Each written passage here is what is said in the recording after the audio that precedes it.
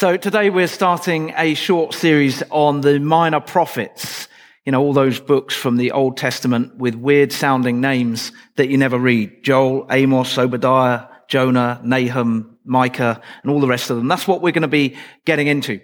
And there are 12 minor prophets. And in this series, we're going to be looking at 6 of them.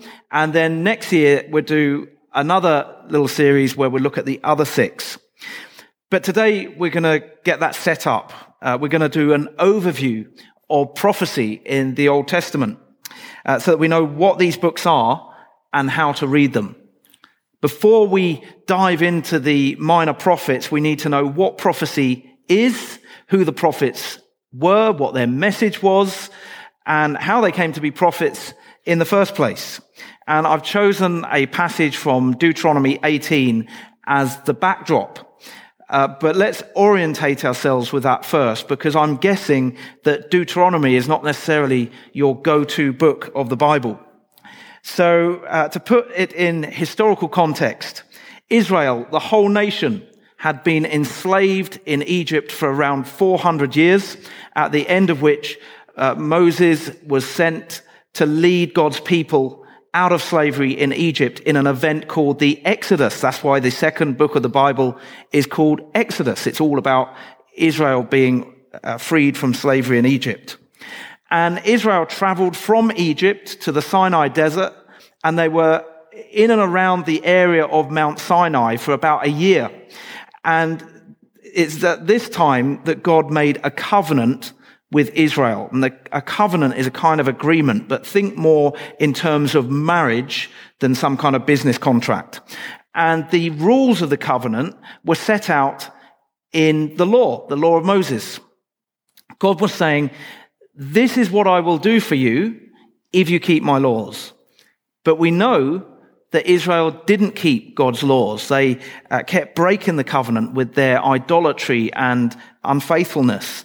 So instead of entering the promised land, they ended up wandering around in the wilderness for about 40 years, leading a nomadic existence. And that whole generation, everyone except for Joshua and Caleb, were disqualified from ever entering the promised land. So that generation died off, and a new generation has come through, and they are now on the verge of entering the promised land. They're right on the border. And Deuteronomy begins with Moses reading the law to this new generation. And the word Deuteronomy literally means second law. This is the second reading of the law.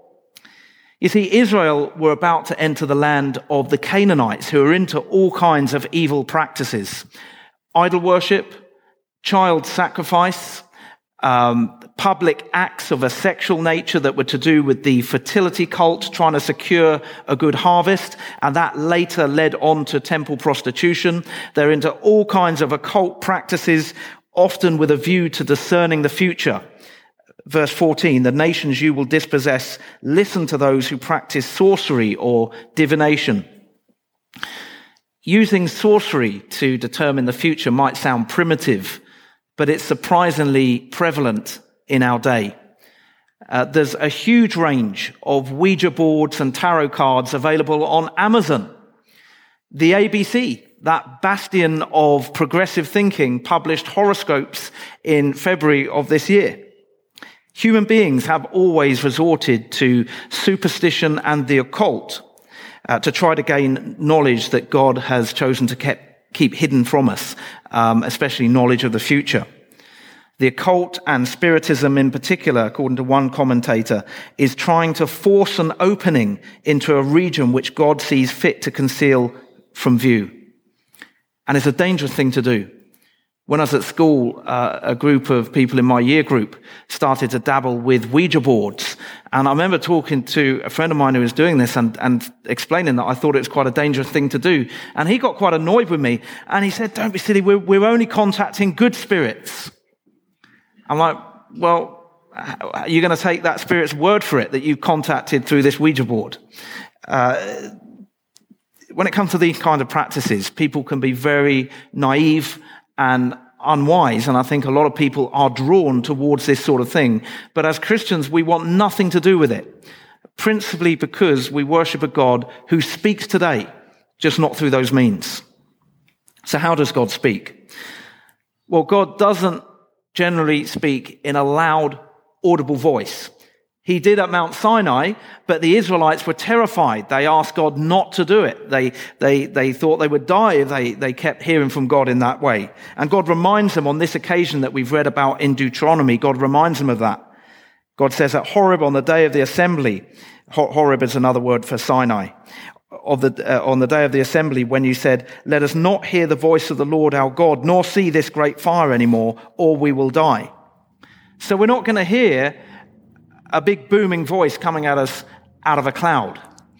But God speaks today in all kinds of ways. And two of the main ways that God speaks is through his word, the Bible, and through people, through other human beings.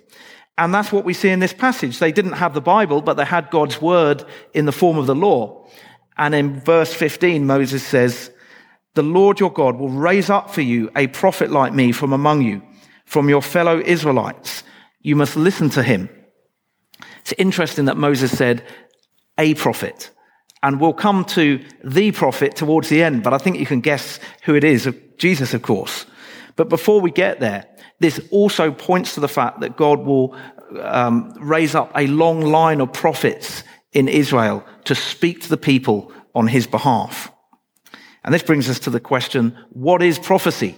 And I looked up the dictionary definition, and this was the first thing that come up. It says the foretelling or prediction of things to come.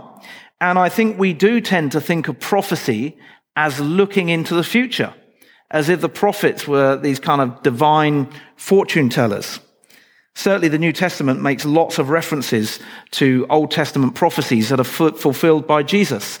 You only have to read the first 3 chapters of Matthew, the opening chapters of the New Testament, and it points you to prophecies about the virgin birth, about the place of Jesus' birth being Bethlehem, about the fact that Jesus was taken into exile in Egypt. You remember that Mary and Joseph and baby Jesus went to Egypt to avoid the wrath of Herod. It alludes to the murder of the innocents when Herod had all the baby boys under the age of 2 killed in and around Bethlehem. And it points us also to prophecies about the vocation of John the Baptist. That's all in the first 3 chapters of the New Testament. And we read this and we think, that's what prophets did. They told people what was going to happen in the future. And it's true that some prophets did sometimes speak of future events. But that's not what prophecy is. The job description of a prophet is not seer of the future. Prophecy is speaking to people on God's behalf. Through the Holy Spirit, God gives certain people insight into what is on his heart, and he calls them to speak it out. And it shouldn't surprise us that God speaks in this way, because on the very first page of the Bible, we see that God has chosen to represent himself through human beings. That's what it means to be made in God's image. So who were the prophets and what was their message? Well, the first prophet was Moses, and we're all familiar with the story. God appeared to Moses in a burning bush and sent him to the elders of Israel to tell them that he was going to lead his people out of slavery in Egypt. And to start with, Moses made all kinds of excuses. Firstly, he said, what if they ask me your name? Seems like a pretty lame excuse, but that's what he said. God said, I am who I am. And then Moses said, well, what if they don't listen to me? And then he objected because he said, well, I'm not a very good speaker. I'm not articulate. I'm not eloquent. The words don't roll off my tongue. And finally, he just said, please send someone else. So it sounds pathetic. Please send someone else. And I think a lot of Christians can identify with Moses here. I expect most of us at some point have made excuses when God has laid it on our hearts to do something. When I felt called to ordain ministry, my first thought was, they won't take me. I didn't think that someone with my past, my background could get ordained. And then I thought, well, we can't afford it. We wanted a young family. I thought, I'll be a student. We won't have any money. And when it looked increasingly likely that we would get ordained, and Tissa will remember these conversations, I thought, well, I can't preach every week. What am I going to say? And I like to think that if God had spoken to me out of a burning bush, I'd have been a bit more confident. But, it's human nature to doubt ourselves. And I think Moses really shows us this. God has always used broken vessels to deposit the riches of his kingdom. God used ordinary people like you and me. And I think that's the best way to view the prophets. They were ordinary people that God used in the most extraordinary ways. So Moses was the first of a long line of prophets, and God established a covenant with Israel through Moses, the Mosaic covenant. And he gave him the rules of the covenant, which are the law, the 10 commandments, but there's also a lot more to it than that. And the prophets who came after Moses spoke to Israel on God's behalf to show them how they were breaking the covenant. They were spoiling this special partnership that God had established with his people. The prophets spoke to Israel and said, here's how you're breaking the terms of the covenant. Look at all this idolatry and this injustice. This is not who God has called you to be. You're supposed to be different from the surrounding nations. And their message was one of warning and of hope. They basically said, if you fulfill the conditions of the covenant by obeying the law, things will go well for you. But if you don't, here's what's going to happen. You're going to be conquered by another nation and you're going to be carried off into exile. So on the one hand, the prophets painted a rather bleak picture of Israel being taken back into captivity. And no one wanted that. They'd been freed from slavery in Egypt. And now they were risking being overrun by one of the world's superpowers at the time, the Assyrians, and then later the Babylonians. But in spite of this bleak picture, this warning that nobody heeded, the message of the prophets is ultimately one of tremendous hope. The prophets spoke of a day when God would restore his partnership with his people in spite of Israel's failures. They spoke of a day when God would renew the covenant that was made, the special agreement at Mount Sinai. The prophets spoke of the time when that would be renewed. They spoke of a new covenant. And that's what the New Testament is. That's what it means, new covenant. So ultimately, those prophets all point to Jesus. So the biblical prophets were people who spoke on God's behalf, calling the nation back to the covenant, warning the people where their disobedience would lead them, and pointing forwards to Israel's ultimate hope, who we know to be Jesus.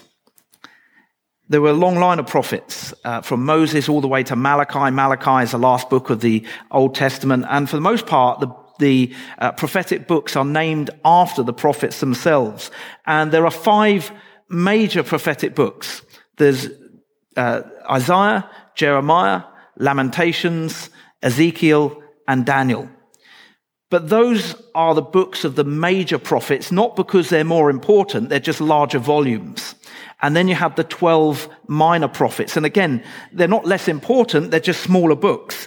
And it's these minor prophets that we're going to be focusing on in this series, and then again in another little series next year, because these are the books that really get left out, I think, when we're studying the Bible, but they're really important. So those are the prophetic books. But as you know, there are lots of other prophets mentioned in the Old Testament. People like Elijah and Elisha and Nathan and Deborah. They didn't have books named after them. And collectively, the prophets were a rather strange bunch of people. They were quite eccentric, a bit weird. They often did some very odd things. For example, Ezekiel once spent well over a year, 430 days, lying on his side in the dust to make his point. I mean, that is a very odd thing to do. If I spent a year lying on the ground, lying in a shrubbery outside Orion Shopping Centre, you would probably surmise that I'd lost the plot. So the prophets were pretty strange. And it has to be said that they're not easy to read. The great reformer Martin Luther, one of the best-known theologians from history, he said this: the prophets have an odd way of talking, like people who, instead of proceeding in an orderly manner, ramble off from one thing to the next, so that you cannot make head or tail of them or see what they are getting at. But part of the problem is that they wrote in dense poetry and used quite strange imagery. Scott recommended a book called Middlemarch, and I'm really glad that he recommended it. It's a great book. I'm reading it at the moment. But each chapter begins with a little poem. And I don't think I've understood one of those yet. I keep rereading them and thinking, what does that mean? Poetry is not easy. And the cosmic imagery that's used is also hard to get our heads around. But actually it shows us that the events of the prophet's day, and I quote the Bible Project here, the events of the prophet's day fit into the bigger story of God's mission to bring down every corrupt and violent nation once and for all. So the message of the prophets was relevant in their time, but it's also relevant to us today. And actually, it's the kind of imagery that they use that helps to bridge that time gap.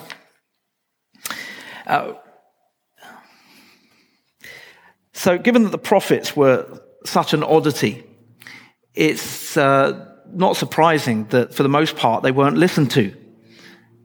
But doesn't God use the foolish things of this world to shame the wise? When I think of the prophets, it kind of reminds me of Gandhi. In 1931, he arrived in England on a cold, wet October day, and he was a very eccentric character, freezing, and he's wearing nothing but a loincloth and a pair of sandals and refused to speak into any microphone. I saw some old footage of the event, and at one point the reporter said, "This bizarre little man who's come in has caused so much comment, complete with loincloth, spinning wheel, and goat's milk." The focus was more on his idiosyncrasies than on the purpose of his visit. Gandalf was Gandalf? Sorry, that's no, not Gandalf. Gandhi was, been watching Lord of the Rings. Gandhi was laughed at to begin with, but he heralded a change that would have a huge impact on Britain and its global influence. He heralded world-changing events, and it was like that with the prophets. They weren't taken seriously, but they had a very important message. And it was only when Israel found themselves in exile in Babylon that anyone started to take notice. And that is why their writings were collected, copied, preserved, and added to the Hebrew scriptures that we know to be the Old Testament. And then there's that test. How do you know if a prophet's a real prophet? How do you know? Well, verse 22 says this: "You may say to yourselves, how can we know when a message has not been spoken by the Lord?" And the answer is this: if what a prophet proclaims in the name of the Lord does not take place or come true, that is a message the Lord has not spoken. So the prophets were vindicated by history. What they said would happen, happened. The problem was there were lots of false prophets around at the same time, and they were saying, "Oh, don't worry, everything's going to be okay. You're not going to be conquered by these foreign nations. God will protect us. Don't listen to these portents of doom." And this is one of the great problems of our world, isn't it? That human beings listen to the wrong voices. God speaks. God speaks today. But the world is deaf to his voice. So does prophecy still exist today? Well, at the end of Deuteronomy, it says this: "Since then, no prophet has arisen in Israel like Moses, whom the Lord knew face to face." And we might say, yeah, but in our reading today, the Lord says, "I will raise up for them a prophet like you from among their fellow Israelites, and I'll put my words in his mouth. He will tell them everything I command him." So at the beginning of Deuteronomy, God says, "I will raise up a prophet like Moses." And at the end of Deuteronomy, it says, "No prophet has arisen in Israel like Moses." And actually, this is looking back retrospectively on the whole of the Old Testament. So we're left thinking, well, where's this prophet who is like Moses?